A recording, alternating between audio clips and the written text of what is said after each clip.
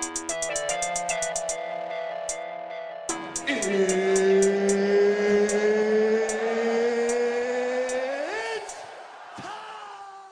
and welcome back for another episode of the Undercard podcast. This is episode number 7, and tonight we've got myself and my co-host Raheem. How you doing, mate? You alright? What's going on, bro? How are you? Yeah, really good, thank you. Another productive week, and been looking forward to getting back out and chatting to you really about a very exciting card to come up, and a less so exciting one that's just gone by, but we'll jump straight into that first of all, I guess. Yeah. With the fight night between Rozenstruik and Sakai. I thought we'd start this one just by talking about the fight of the night. So, for me, an absolute standout for the fight of the night performance bonus, which was between Santiago Ponzinibbio and Miguel Baeza. How did you enjoy this one? No, I thought it was a sick fight, to be fair. Both of these guys looked like they were ready for a war going to the octagon. And I remember watching it live early hour Sunday morning, and I thought it was a sick fight, and definitely deserving of fight of the night. I'm not really, or prior to the fight, I wasn't really aware of Miguel Baeza. Obviously, Santiago Ponzinibbio, he's fought a few of the other guys, or a few of the other ranked guys in the division. He's had some good scraps with those guys as well. So going into the fight, I was kind of expecting or anticipating for Ponzinibbio to win. But the war that they put on and the live fight that they put on was absolutely sick. It was fantastic. Yeah, but Ponzinibbio was absolutely tagging him up at the end, wasn't he? I mean, they were trading throughout the fight, and both of them looked great, like you say. But and I'm the same as you. I didn't know too much about Baeza before the fight. I think he was 10-0 coming into the fight. Yeah, I think he'd only fought a few times in the UFC. I think I remember him from the Contender Series a while back.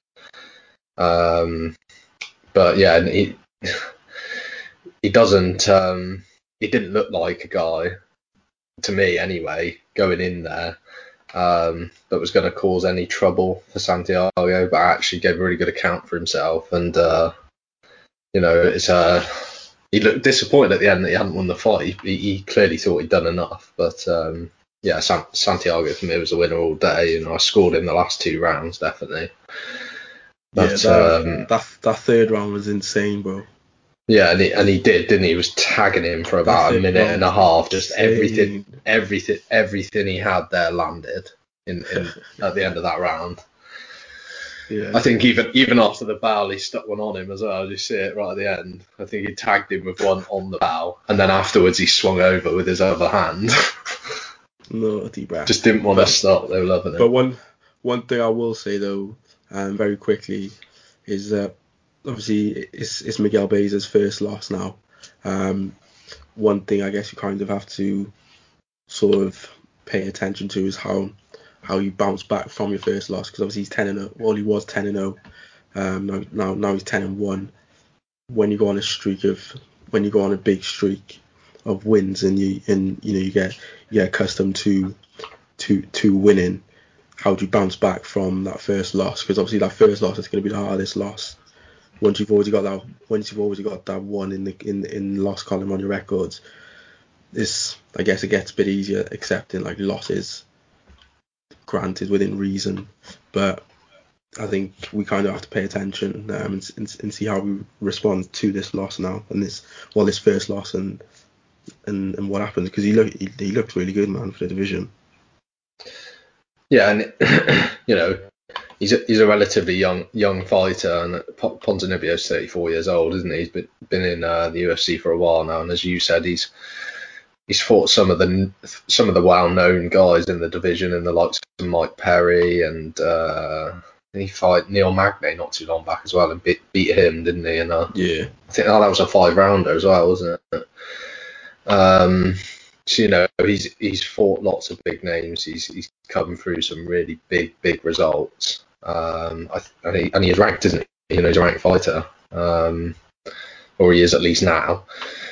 So he was close to the rankings beforehand. So, but Baeza can't be disappointed with what he did. But as you said, we've seen it with a couple of guys now, haven't we, where they take a loss and slowly start to slip off a bit.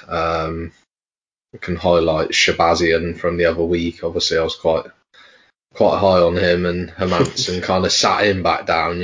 So it's a similar kind of looking really there. It's just the way the sport is. Like a lot of the sport is mental game, bro, and how you can bounce back is a big skill. Do you need in this sport? So it's like hopefully he bounces back and he's good. But credit to Ponzinibbio because he was really good in the fight. And that third round, like I said, was insane. So go watch it. Yeah, it really was. Well worth the watch, and it will certainly be talked about in the fight of the year contention, I think, come December. What did you make then of the two heavyweight fights? So these were two of 4 finishes for the whole card, which was obviously quite disappointing. And I guess with the heavyweight fights, you do kind of expect a finish a lot of the time. We'll start with the co-main with Tybura against Walt Harris then. What do you make of that? Yeah, I thought I got this one completely wrong, man. I thought Walt Harris is going to knock Tybura out. And I think I put round 2 as my prediction maybe. And I got that completely wrong. Like, Walt Harris gets knocked out in the first round, bro. Like, that's absolutely shocking prediction on my part. But I think for Walt Harris is that, I don't know, he just come out too aggressive. Yeah, I agree.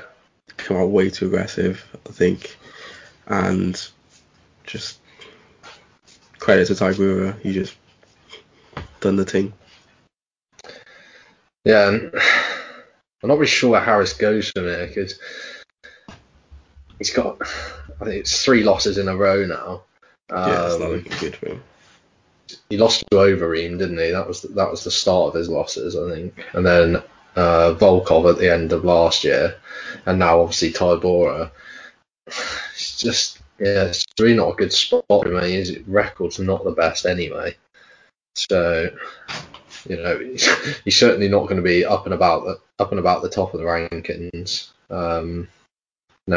And Tybura, it's that Polish power thing again, isn't it? We spoke about with Jan in the past. He's got that heavyweight power, and he just, when he got down to the ground and pound, that was it. It was always over, wasn't it? So I'm with you on. I just don't know what now for what. Like I did want him to win, and I did think he could win, but it's kind of obviously from the points you've mentioned earlier. It's where does he go from now? Obviously he's still ranked. I think he's 11 in the rankings, so he's still ranked in what's quite a weak division anyway. So that's not really that good. They're always a lot older, aren't they, the heavyweights? So it's going to point to the fact that Walt Harris is 38 years old, and for some divisions you would say that's they're getting on a bit at that point. But in the heavyweight division they do tend to be that bit older, don't they? He's I don't want to say he's finished in the UFC because that's I expect he would probably still get a couple of fights in the UFC.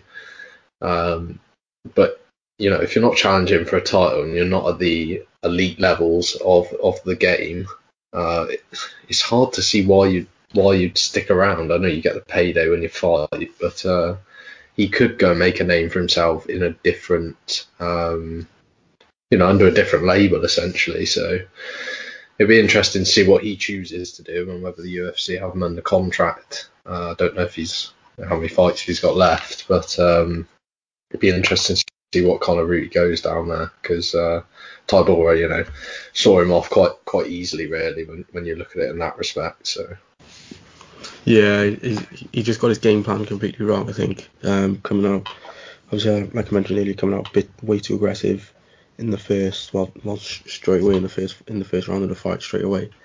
And I think that he just completely got his game plan wrong. It's just back to the drawing board now. And what next?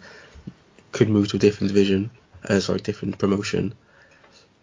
But I don't think he's got the longevity, as you mentioned. He's 38, so he'd have to have a few fights in a promotion first before he's even in sort of title fight territory.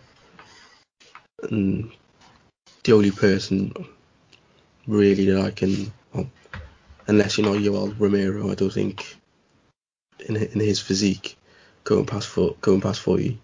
I don't know, bro. I don't know about that. Yeah, that's it, isn't it? It's like you say with Yoel, he's the kind of bloke who can get away with it, but yeah, these guys at the top of this heavyweight division anyway, as we transition into the next fight between Rozenstruik and Sakai,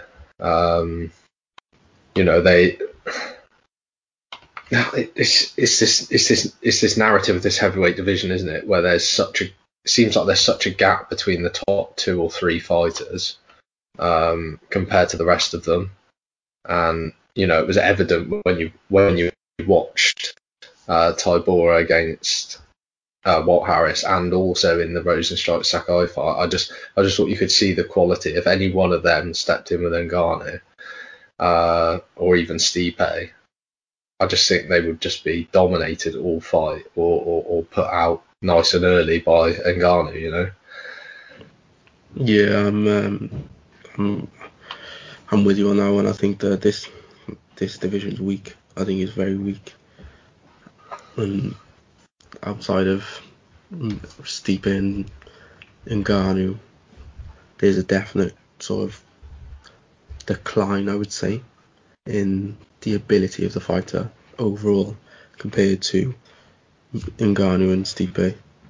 Yeah, and even in in Sakai, obviously he lost there in the last second of the first round to Jairzinho Rozenstruik, and it was a great hook from Rozenstruik. But as you say, it was very unfortunate to be caught like that in the last second.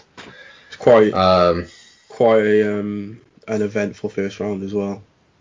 It was, and I think they both kind of just knew that sort of one mistake and the other one could easily knock the other one out. It's too much power, isn't it? That's the problem. Yeah, sometimes. It's just a cagey round, and the thing that they were both trying to prevent, one of them didn't, and they had a mistake, caught him in a position that he shouldn't have been in, and next thing you know, you're on the floor. Yeah, and what I was going to say on Sakai really is that he just looked chubby. Like, he looked really, really quite. I think we said before, he looked like he was carrying quite a lot of weight anyway. Yeah, we definitely spoke about this. But he just looked wobbly, didn't he? Like that's the best way to describe it. Rozenstruik looks like he's a proper filled out heavyweight. And I do think with Rozenstruik, obviously he did lose to Ngannou, didn't he, when he fought him? But it just takes one punch with these guys. That's I know it sounds so simple, but it does, because they hold that much power.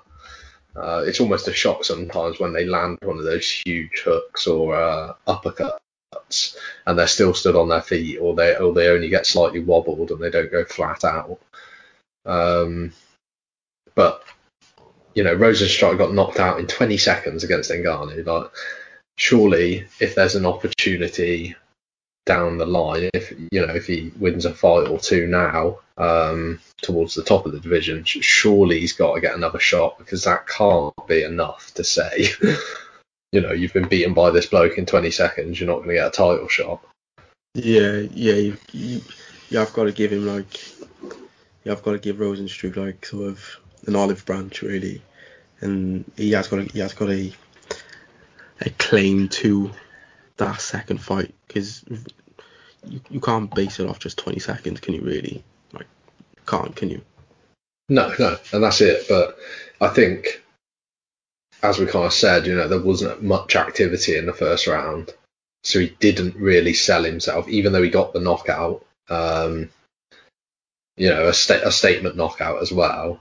Even though he finished the fight, he didn't. I don't think he climbed in the rankings as a result of it or anything. So it wasn't like a big statement for the division or anything like that. He just kind of did what he needed to do, and it's a move on kind of job. That's it. So do you know what I was really surprised at actually in both fights? Neither fighter, I don't know if you realised, but neither fighter seemed to call anyone out. Like, you've got prime opportunity, on a double heavyweight fight, co-main and main event, and neither one of them calls out either the other. Like for Tybura, he could have called out the winner of Rozenstruik against Sakai. Obviously, they were to come up after. Or even look a bit further up the card. I know most of these guys are booked, and Ngannou against Lewis is obviously booked in. Stipe's not booked. I don't see Stipe not fighting unless it's for the belt. Unless it's for the bout, yeah, you're right. And he has been quite inactive, hasn't he, with those Daniel Cormier fights over the years as well. But the one I thought, and I couldn't see it, why neither of them called him out, was Curtis Blades. He's not got a fight. Bro, I was thinking the exact same. Yeah, he's not got a fight. He's fourth in the rankings. Like, why are you not calling him out? I'd like to see Tybura fight Blades. I'd like both of them, either one of these guys against Blades, and I think you've got a pretty good matchup either side. But yeah, Tybura actually probably would excite me a little bit more now you've said that. I reckon Rozenstruik could beat Blades. Yeah, definitely. He's definitely got the quality, isn't he? Like I say, he's a very good counter striker, but he's very conservative with it. So he will stay quite inactive throughout a round, and he waits for that error. That's all he does. He waits for you to make one kind of misstep or one kind of mismovement almost. You step the wrong way, like you said, and he'll just catch you with something slight, and there's another punch over the top, and it's over. Yeah, I think obviously one of the upcoming fight cards is headlined by a heavyweight fight, which will be quite interesting for the division movement. And I think once that fight is concluded, and said fight is obviously Cyril Gane versus Alexander Volkov. I think it might be. I want to say it's either the first or the second card after 263, but obviously the winner of that fight, that'll be interesting for some movement in the division. Obviously, coming off the back of Rozenstruik beating Sakai, Tybura beating Walt Harris. So I think that the division is weak, but I think that there will be interesting movement within. Yes, there will, and you point out that Cyril Gane fight against Volkov. That's one that excites me quite a lot for the division. I think that's at the end of this month. I think it's the last weekend of June. But Volkov's obviously an incredibly experienced fighter, and Cyril Gane is 8-0, new really to the sport. Volkov's no fool. He might have been around for a long time, but he's only 32 years old. He's put some good runs together in his career, so he's definitely got an opportunity to kind of step things up if he can beat this kind of up and coming young guy. Yeah. And climb back up to the top parts of the division. So that's definitely one to watch out for, and it will be an exciting fight for sure. Obviously, we'll cover that fight in an upcoming episode in further detail. but just overall as a whole, heavyweight, there will be some interesting movements, and like mentioned last week, I do think that Ngannou is going to be champion still, and I think he probably will for a while. Yeah, but like you say as well, this division in particular, I guess it's about injecting a bit more excitement back into the division. That's it, isn't it? Just to just to give it a bit more life. It just seems very stale in the heavyweight division, and that's not the way the heavyweight division should be. For me, it's the division that you tune to see a big knockout and all that. So not 5 minutes of a fighter standing off the other one. You want to see him just go for it, don't you? Yeah, for sure. Stand and bang, man. That's it.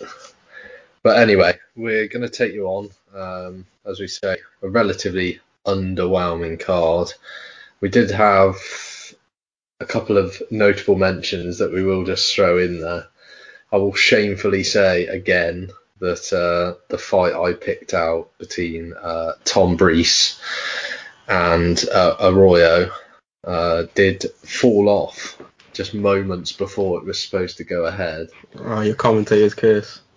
I am, mate, honestly, and I think I need to stop picking the Brits now, because every time I seem to do so, they either underperform significantly or they don't turn up to the fight. So yeah.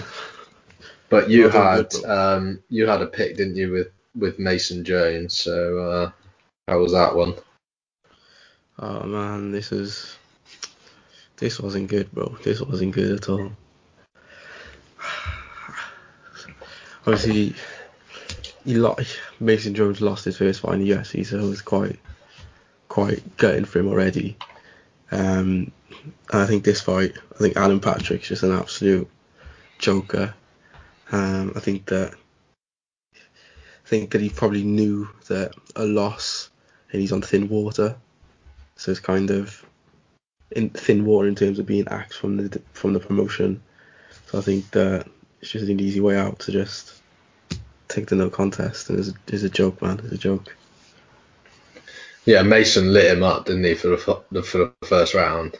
Bro, we had him, man. Had him, bro. That is exactly what you expect to see from this guy. And if anyone's never seen Mason Jones fight before now, he come through Cage Warriors, didn't he? That is the kind of excitement you can expect from this guy in the UFC, because that is what he will bring to every fight. So big shame that that's been awarded a no contest, and hopefully the guys get back in there, whether they fight each other or they give Mason a different fight, because clearly Alan Patrick was too blinded from that eye poke. But yeah, fingers crossed he can get back in there sooner rather than later, because he didn't look like he really got touched in that first round. Yeah, I remember after the fight, I think it was on Sunday, maybe like Sunday evening or whatever it was. I remember seeing Mason Jones put up a post on Instagram.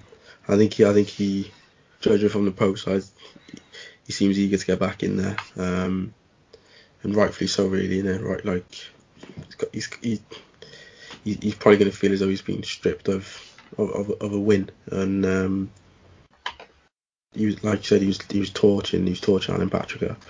Alan Patrick's 37, so like, he's already had 2 losses. This would have been his 3rd loss. At 37 against a young up and comer.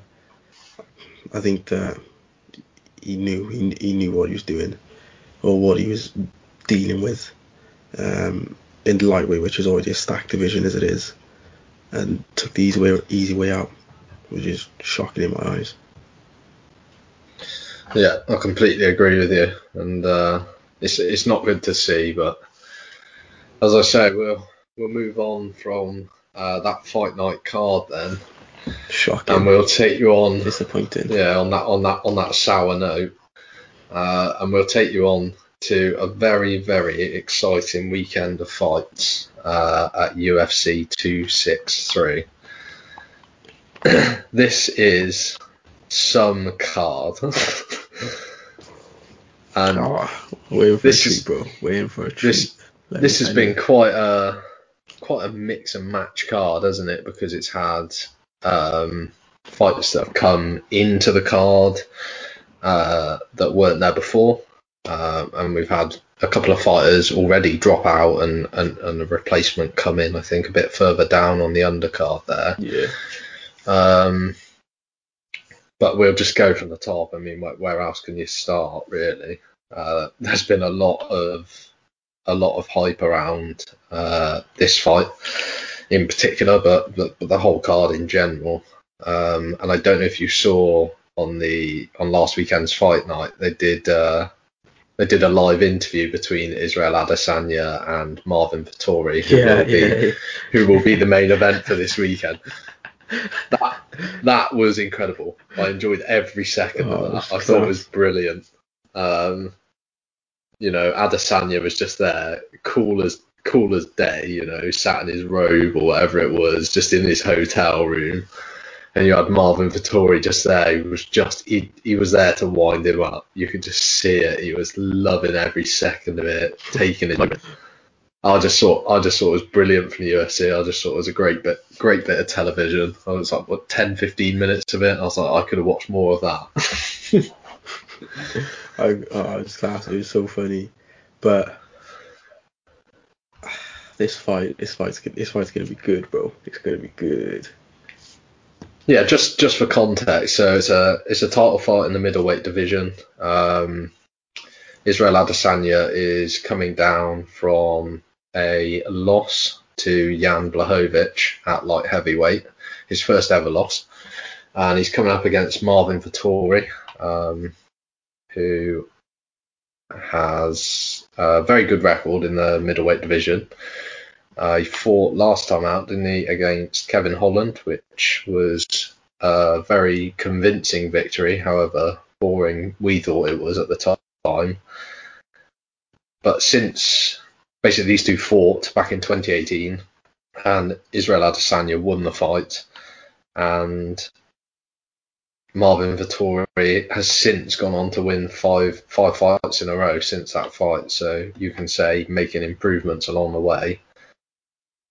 How do you see this fight? How do you piece together this puzzle between these two guys in what seems like, I guess, a bout that's been going on even outside of the octagon, really? Yes, it's always fun to see trash talkers and their animosity outside of the octagon. Izzy had it with Paulo Costa when those two were in the run up to their fight, and that was interesting. And even to this day, they take pops to each other here and there when they can. So that's fun. And with these two, obviously the history between these two, Izzy when they last fought in 2018, Izzy won by a split decision. All three judges scored the fight 29-28. 2 give it to Izzy, 1 gives it to Vettori. From then onwards, you mentioned Vettori's won 5 fights since. 4 of those fights being decisions, and they've all been unanimous. So I think personally, this fight is probably going to go the distance. And I think that if it does go the distance, then I think that Vettori will have a better chance of winning the fight via decision. Granted, it's going to be 5 rounds, so you've got to factor in the 2 championship rounds. But both of these guys have got no issues with their cardio and their stamina, I don't think, anyway. And I think that Vettori, where Romero went wrong, I think Vettori will do better. I think Vettori will come in with a similar game plan to Romero, but I think he'll be able to execute it better than Romero did. I'm still standing by. I think Izzy will win, and I think Izzy will still be champion at the end of the year. I'm still standing by that, of course, but I think that Vettori has definitely improved on from their last fight. Granted, so is Adesanya, but I think that it will be a very, very interesting fight. I do think it will go the distance. Yeah, I like the thinking with the distance and the fact they've both got exceptional cardio. Yeah. Both guys have shown, that they can go for the full amount of time there, and with Vettori as well, cardio is never going to be an issue for him because the way he fights, he gets the fight to the ground. He applies a lot of pressure. He doesn't allow the opponent time to kind of get up and breathe, nothing like that. So he's always looking for the next attack almost. I must admit, I said at the time, I didn't enjoy that Kevin Holland fight, and maybe because I like Kevin Holland and Vettori is not someone, not that I'm not fond of, but I just don't think he adds too much excitement, in the fights anyway. Outside of it, as I said, he's shown that he can trash talk as much as anyone else. Yeah, but it's tough for me to see how Vettori is any different, really. I know he's won all of his fights since he last fought, but I can't see how he has made enough improvement against the improvements that Izzy has made for him to come out and beat Izzy in this fight. I can't see it myself, and I see this narrative. People online saying, that Vettori's got enough in him now to win this fight, and that he's a much better fighter and all of this. Don't dispute that. That doesn't. It doesn't change the fact that Adesanya has a big height and reach advantage, and he's also improved as well. Exactly. I think you got to compare the guys Adesanya's fought to the quality of guys that Vettori's fought. Yeah, well, you look at those guys. I mean, you list them off, and you just think, how has he got this record? So since Adesanya fought Vettori, he beat Brad Tavares, Derek Brunson, which is a big notable in there because he is heavy on the wrestling. Anderson Silva, Kelvin Gastelum, Robert Whittaker. Again, incredible fight. Robert tried to take it to the ground, didn't he, a couple of times? Yeah. And Izzy was having none of it. Yoel Romero's another one, obviously, you mentioned in there as well. He should have tried to take it to the ground more and could not do it. Izzy just did not allow it. Paulo Costa was the other victory, and then obviously that loss to Jan. And for me, in that loss to Jan, he gave such a good account for himself at a higher weight division, and it was only when Izzy looked, I guess, to be out conditioned in the later rounds because he was going up 20 pounds or so in weight, that he looked to struggle against a very big Jan Blachowicz. I don't think it was anything more than that, personally. Yeah, I think it was just Izzy asked too much of himself to go up a division, and also it's not just a division though, is it? That jump between middleweight and light heavyweight is massive. You compare, compared some to divisions, 10 pounds between. That's it. Some divisions are 10 pounds, aren't they? But that's a 20 pound jump. And then we said it last week again that Jan Blachowicz is a big light heavyweight. It's not like he's one of these smaller guys who's kind of bouncing between weight. Jan probably goes in that cage against Izzy, not far off the heavyweight kind of range in terms of his weight. So, in terms of size matchups and putting yourself at a disadvantage, and Izzy will never say anything about this. I don't think he's that kind of person. But there was a definite disparity between the weights and the type of fight they could offer under that weight limit. the power they could generate and things like that. So it'll be interesting. But personally, my personal view, and I think by the sound of things, you share the view. I just can't see how Vettori does anything more than he did last time. Yeah, I do think that it's going to be. Do think it'll be a good fight. I think that it will be an interesting fight in terms of both. I think both of these guys are going to kind of treat it as a chess battle, and not rush into it and not,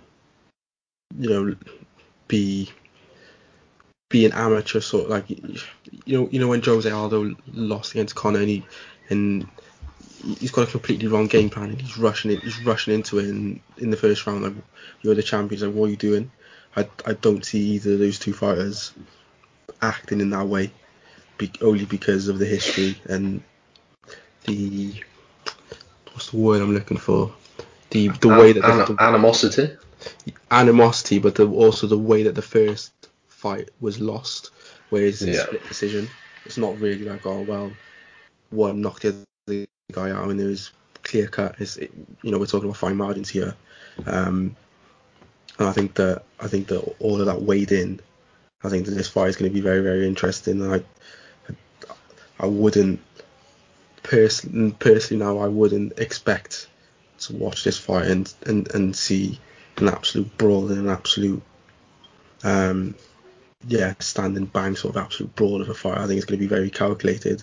I think it's going to be very, very tactical as well. Yeah, it'll offer and show the intelligence of both fighters, because Marvin is a very talented fighter. He's just coming into the middleweight division at a time where you've got Israel Adesanya, Robert Whittaker, who are both exceptional talents. Some of the best in the UFC as a whole. And Izzy is on his day the best fighter in the UFC, in terms of his like movement, his feints and things like that. I just think when you watch him against some other fighters, I do think he's exceptional.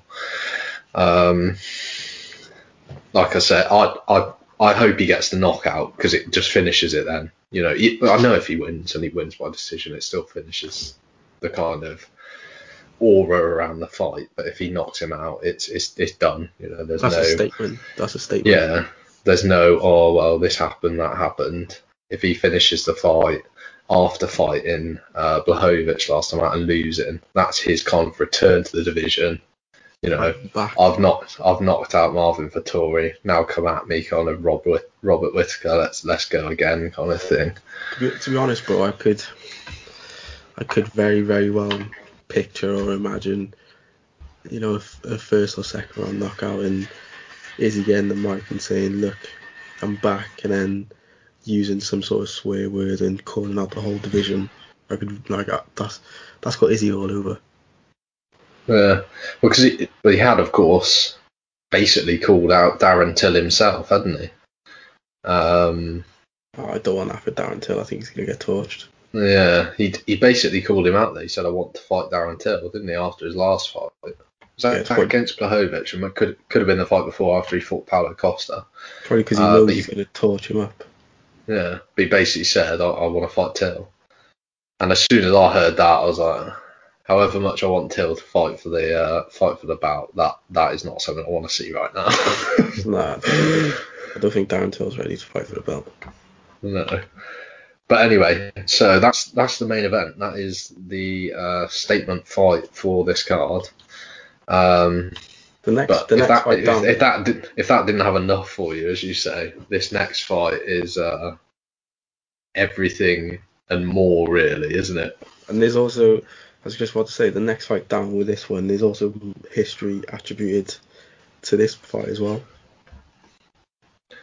Yeah, this only goes back to, was it December they fought? I ain't got a clue on the top of my head. I think it was, it was December. December, it was. Because this here was finished a draw between Brandon Moreno and Davison Figueiredo, and this for me was as close to fight of the year as you could possibly get, without getting it. And it was such a wild fight, and if we get half the fight that they gave last time, we're in for a treat, because it was brilliant. Oh, it was a sick fight. So good. I watched it back again recently. Yeah, maybe Monday, and I don't know how either guy stood up at the end of it. Like, they just did not stop for the 25 minutes. It was just crazy. And even when Brandon Moreno, he got clipped, didn't he? And the ref deducted Figueiredo the point, which obviously is how it finished in a draw. Yeah.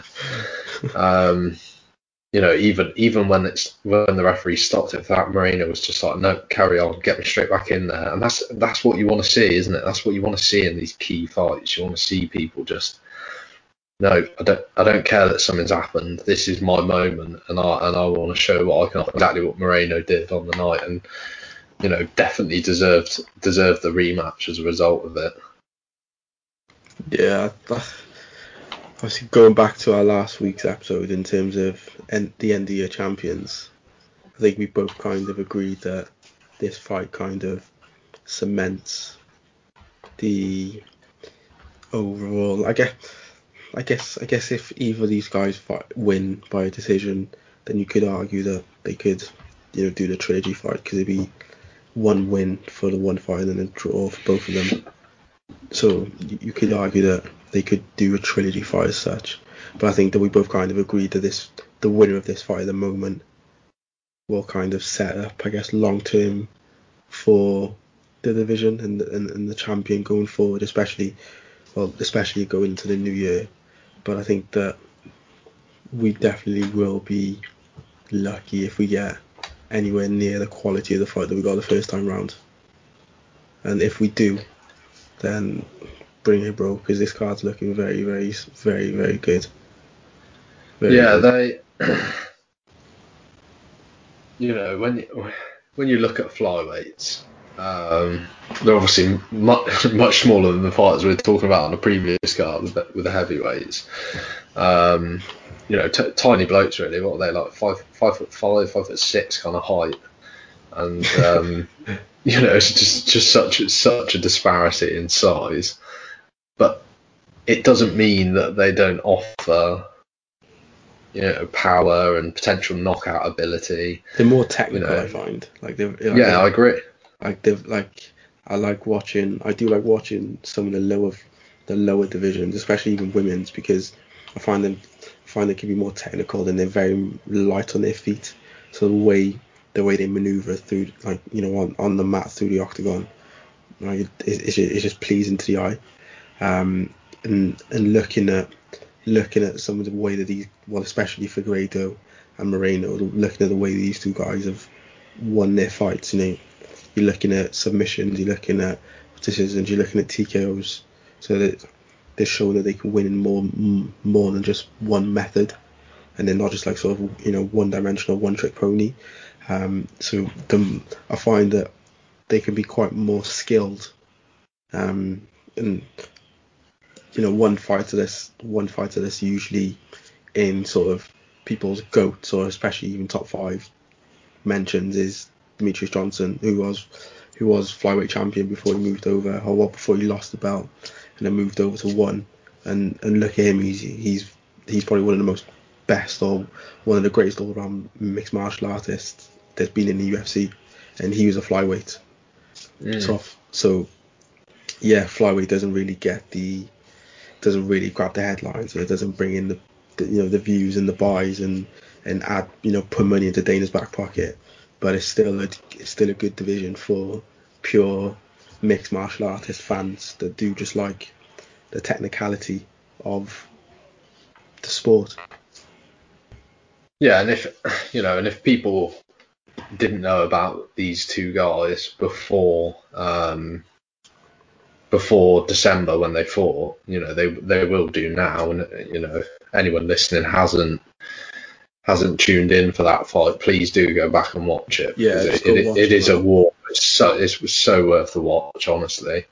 But I just want to pick up on a point you made there on Figueiredo, really, and how many finishes he's kind of got on his record and how he has finished guys. He's only got one loss on his record against Formiga, and other than that, he has just been exceptional. Like in every way as well. You're getting a lot of first round finishes, different kinds of chokes in there. Bro, he's got like 8. He's got like 8 submission wins. Yeah, that's it. And he had that great finish from 20. That ground and pound finish against Benavidez as well in the first fight they had. When he didn't make weight, yeah, that's it. But he's a scary bloke, man.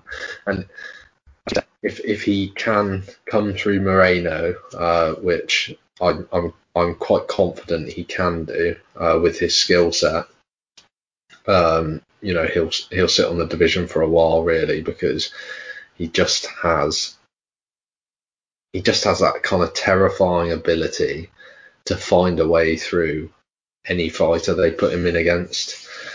He's got that Brazilian background, so kind of that ground game's always going to be there, isn't it? They've all got it, really. And his jiu-jitsu is just fantastic. It's so nice to watch. Yeah, it's gonna. I hope we're in for a treat, and I really do hope we are. I'm not going to go into it expecting the same quality of the first fight, because if it doesn't live up to that, then I'm going to be automatically gutted. But I do think that we are going to have a good fight on our hands, especially when we come on to the next fight down. Yeah, well, let's do that. Let's go on to the next fight down. So that is our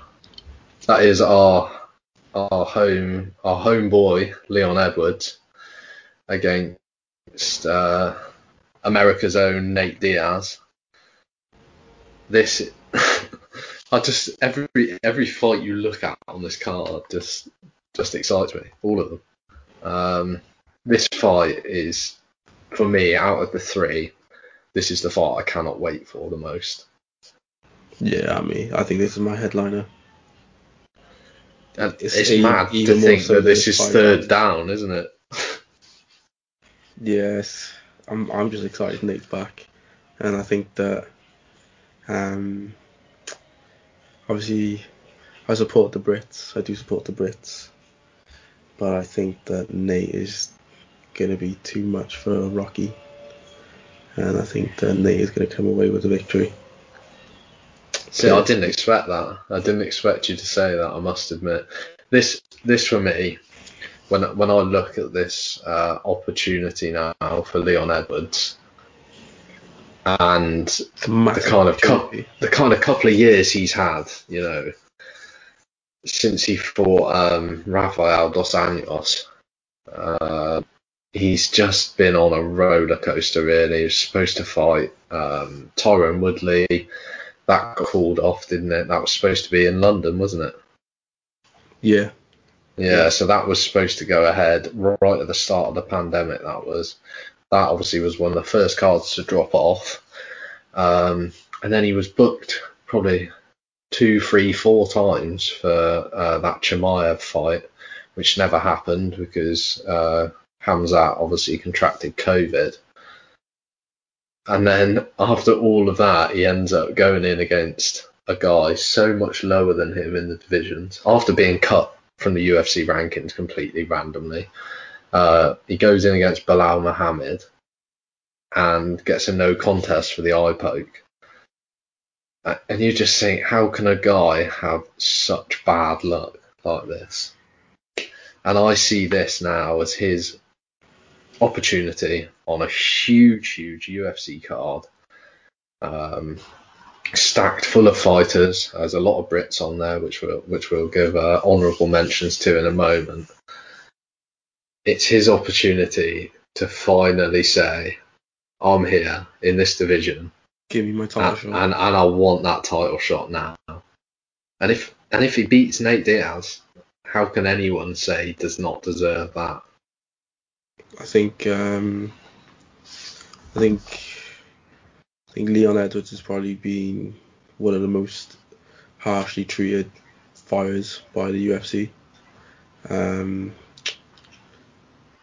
But on the flip side, there was that drama that he was declining fights and not accepting. I think he declined 2-3 fights that the UFC proposed to him. So it's kind of, is he cherry picking who he wants to fight against, and that we know that that doesn't sit right with Dana. Dana hates all that nonsense, and he will just be a dickhead to you. And was it Leon Edwards? It was Leon Edwards when he removed him from the rankings, isn't it? Yeah, he did. Yeah, so he took him out the rankings because he declined the fight, or wouldn't. Oh, it was that Chimaev fight. It's because he wouldn't accept the Chimaev fight. So we know Dana can be a dickhead like that. So, but I don't know. I think it's a massive shot for Leon Edwards. Massive shot. If he comes in and knocks out Nate, or I don't think he's going to tap him out personally, but if he finishes Nate in any method that he can, that's a massive beating his chest on the world stage. Look at me now, give me my title shot. But I think we have to kind of take into consideration that they're saying Nate isn't a bum. Nate's been in these situations before where he's coming on a fight shorter than such notice, or he's coming on a fight against and a guy on a winning streak, or a guy on a hot streak or whatnot. And Nate's been in a promotion for years, bro. So I don't know. I think can't underestimate Nate and his fighting ability. A lot. The other thing as well that kind of doubts me for Rocky is that a lot of his wins have come by decision. Nate. We were back or hyping up other guys' stamina, but come on, bro, this is Nate Diaz we're talking about. Even the Diaz brothers as a whole, these guys are on another planet. Bro, I remember I used to play UFC 2 and Nate Diaz would have the marathon perk, where he's as long as he's walking, as long as he's moving in the octagon, he gets stamina. So bro, yeah. This guy, we're talking about this guy runs marathons, bro. Nate's a G. So I think that he's a triathlete or something. That's it. Yeah. Marathon triathlete. Yeah, that's it. But I lost my train of thought now. But I think the decision aspect is definitely going to benefit Nate more so than Rocky. But Nate's stand-up isn't obviously the strongest. So if Leon Edwards to keep the fight on his feet, then that's his method to victory, I think. But that fight, as soon as that fight gets on the mat, you want to get on your feet, bro, because Nate's a dog on the floor. Yeah, and you've seen it in the past, haven't you, when Nate will just lie on his back and almost invite a fighter to do something silly, where they'll try and go for ground and pound, and he'll catch something himself and get you to the floor. So I just think Leon needs to not get involved in any of that. Play his own game, as you say, keep it on its feet. He will land significant strikes on Nate Diaz, and Nate Diaz's face is just scar tissue. He will open him up. Nate Diaz will bleed. I can't remember the last fight I watched of Nate Diaz's where he didn't get cut up. And Leon Edwards, from his fights I've seen, he is quite renowned really for being very precise with his strikes. So he might not land high volumes in some of the fights, but he will land precisely where he wants that shot to land. kind of lay up his shots a lot more than some other fighters. So, I mean, I'm always going to back the Brit. You know, I'm going to get in their corner anyway. And I love Nate Diaz. You know, his history with the UFC, everything he's done for the sport, his name. But for me, Leon Edwards, this is your moment.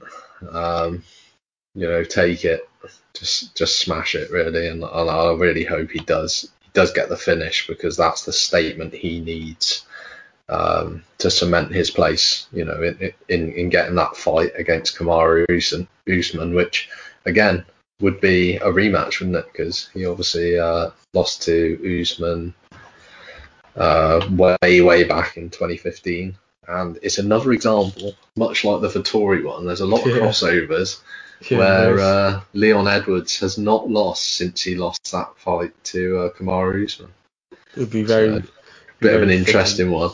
Very fitting if he was to fight him, and you know, if Vettori fights Izzy and wins, and Leon fights Usman and wins, it'd be very fitting and quite fairy tale-esque. But one thing I will quickly just say before we move on is that Leon Edwards, he's got 18 wins. He's only won 6 by knockout, 9 by decision. So I think we're asking a lot for Leon Edwards to get a finish. He's already had 3 wins by submission, 6 by knockout. So I think we'd be asking a lot for him to get a finish. And I think that it will be a decision. And I think that decision win is going to go to Nate Diaz. And well, I'm interested to see which one of us takes this one. And it just that, I kind of guess it adds to the excitement a bit when we have opposite views on it like that. So I don't think either of us will be disappointed either way. You know, based on the fact that Leon's a Brit there, and Nate's obviously a hero in the UFC, really, in that respect. So I'm very excited for that one, and that will certainly carry the excitement through to the co-main and main events, which are the title fights as well. So just moving, we'll go quite swiftly through a couple of others just on the card then, just to round things off today. Notably, we've got Belal Muhammad, who's going to take on Demian Maia in the fight just before Leon Edwards. Me and you were chatting beforehand about how disappointed Belal Muhammad was that he wasn't given the rematch against Leon Edwards. But I think the reality of it was that it was very unlikely that he was ever going to get the rematch, because Leon was so much higher in the rankings anyway. And as soon as this Nate fight come up, that was always going to be the fight, wasn't it, to make for the UFC? Yeah, I would be the same as Belal Muhammad. I can understand his frustration, but if you're Leon Edwards and you could fight someone that's below you in the rankings, or someone that has fought Conor McGregor twice and beaten him, and is a staple name in the division, who you picking, bro? Yeah, that's it. There's no argument, is there? Yeah, it's a no contest. Like, I'm fighting Nate all day long.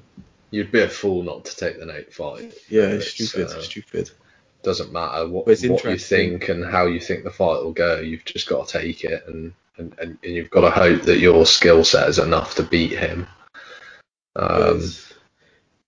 It'll be an interesting fight between Demian Maia and Belal Muhammad, because both of these guys are strongest, you know, when they're grappling or when they're on the mat. And Demian Maia is one of the best grapplers in the UFC, period. So I think that it's even to this day, even at his age. Yeah, he's amazing. Like, he's one of the best, period. I think that it will be an interesting fight, but I think Demian Maia is kind of at that stage of his career now where he's a gatekeeper as such. You know, where they just pummel him through with these young guys, and the young guys get the dub and then bounce on to pastures new. But yeah, I don't know. I think it's going to be a win for Belal Muhammad. Yeah, and it's a very exciting fight, as you say. So, and again, it's another one that will kind of carry us through into these main event fights, and add a lot of excitement, I think, because you could see a very, very interesting 3 rounds there between 2 very skilled fighters. So opening up the main card, I'll just give a mention to these guys because, as we like to say on this podcast, we like to get the prelims involved down on the undercard, but also show our love to the Brits, as we are both British ourselves. So let's go. Opening up the main card is Paul Craig against Jamahal Hill. This is a brilliant fight at lightweight between 2 guys who are at the bottom of the light heavyweight rankings, but 2 guys who are at very different points in their trajectories, I guess. So even though Craig is on a 3-fight win streak, he is, I guess, kind of considered like a gatekeeper of the division. He seems to fight a lot of guys who are on something and O records. It's almost like the UFC don't want to give him any credit at all. Yeah, they're just there to just sort of fodder, really. That's it. They're just there. But from what I know about both guys, you will see a good solid approach from Craig. He is not going to let his position up easily for Hill at all. He's not going to let young blood kind of just come in and take his position. He's worked hard to get where he is, and he's a very good submission artist. He's got a lot on his record, so he will look to finish the fight where possible. I will quickly just say on his Scottish counterpart, who is on this card, we've got Lauren Murphy against Joanne Calderwood. This is a title eliminator fight at flyweight for the women. I like both of these fighters. I think they've both got exceptionally talented backgrounds and good records kind of coming into the fight, in terms of people who they have fought and beaten. I am always going to back the Brit, as I said previous, and Jojo Calderwood is a very, very good striker. If she can keep things standing, she will lay punches into her. But Lauren Murphy is no joke in this division, and she'll fancy herself at getting a shot at that title also. And last but by no means least, you've got Eric Anders against Darren Stewart. This is a rematch, isn't it? This is a rematch, yeah, because the fight got called off initially during the fight. Is it for a legal knee, I want to say? Yeah, legal knee, so the no contest. It's on the Leon Edwards Belal Muhammad fight as well. Yeah, I remember it. It was like a night of no contest. But this fight was initially made at middleweight. Both these guys are middleweights. It's now actually being fought at light heavyweight, which is a weight I think both guys will be more comfortable at. I did watch an interview of Darren Stewart saying that he personally is not at a point in his career now where he wants to be making such drastic weight cuts to get down. You know, he walks around at light heavyweight and doesn't want to be making that big cut. It takes too much away from his game. It takes too much away from his camp. So I'm quite excited for this fight, actually. A, because there's a bit of background anyway with the no contest, but B, because you're seeing 2 guys who I would normally be fighting at a lower weight division actually using that additional weight that they normally carry around to see how they get on in a higher weight class. So I think that will be an exciting fight that's probably gone a bit under the radar on a very, very busy card. Yeah, I think that's just testament to how stacked this card is overall. And I do hope that we get to see our Brits come away with a dub. But of all the Brits, I'd probably say I think that Darren Stewart's probably got the best chance of winning their fight against their respective opponent. But who knows? We'll find out. We'll find out on the weekend. But thanks, guys, for listening to this end of the podcast. It's been fun recording for you guys. Hope you guys enjoy. Do you want to say anything before we wrap up, Josh? No, just appreciate if you've stuck around to the end, and hopefully we've been able to sell a couple of the lower down fights on the undercard, and hopefully my bad luck doesn't continue. I reckon you need to just keep your suggestion to yourself. Yeah, that might be a smart idea. Until it's been confirmed at weigh-ins. We should do that, I reckon. Or maybe even just before the fight. Maybe I'll just tweet it out. Yeah, I reckon. We'll think of something. Because this case has got to stop, bro. It really does. I appreciate you tuning in, guys, anyway, and all the best. Nice one, guys. As always, Undercard Pod, all socials. Peace.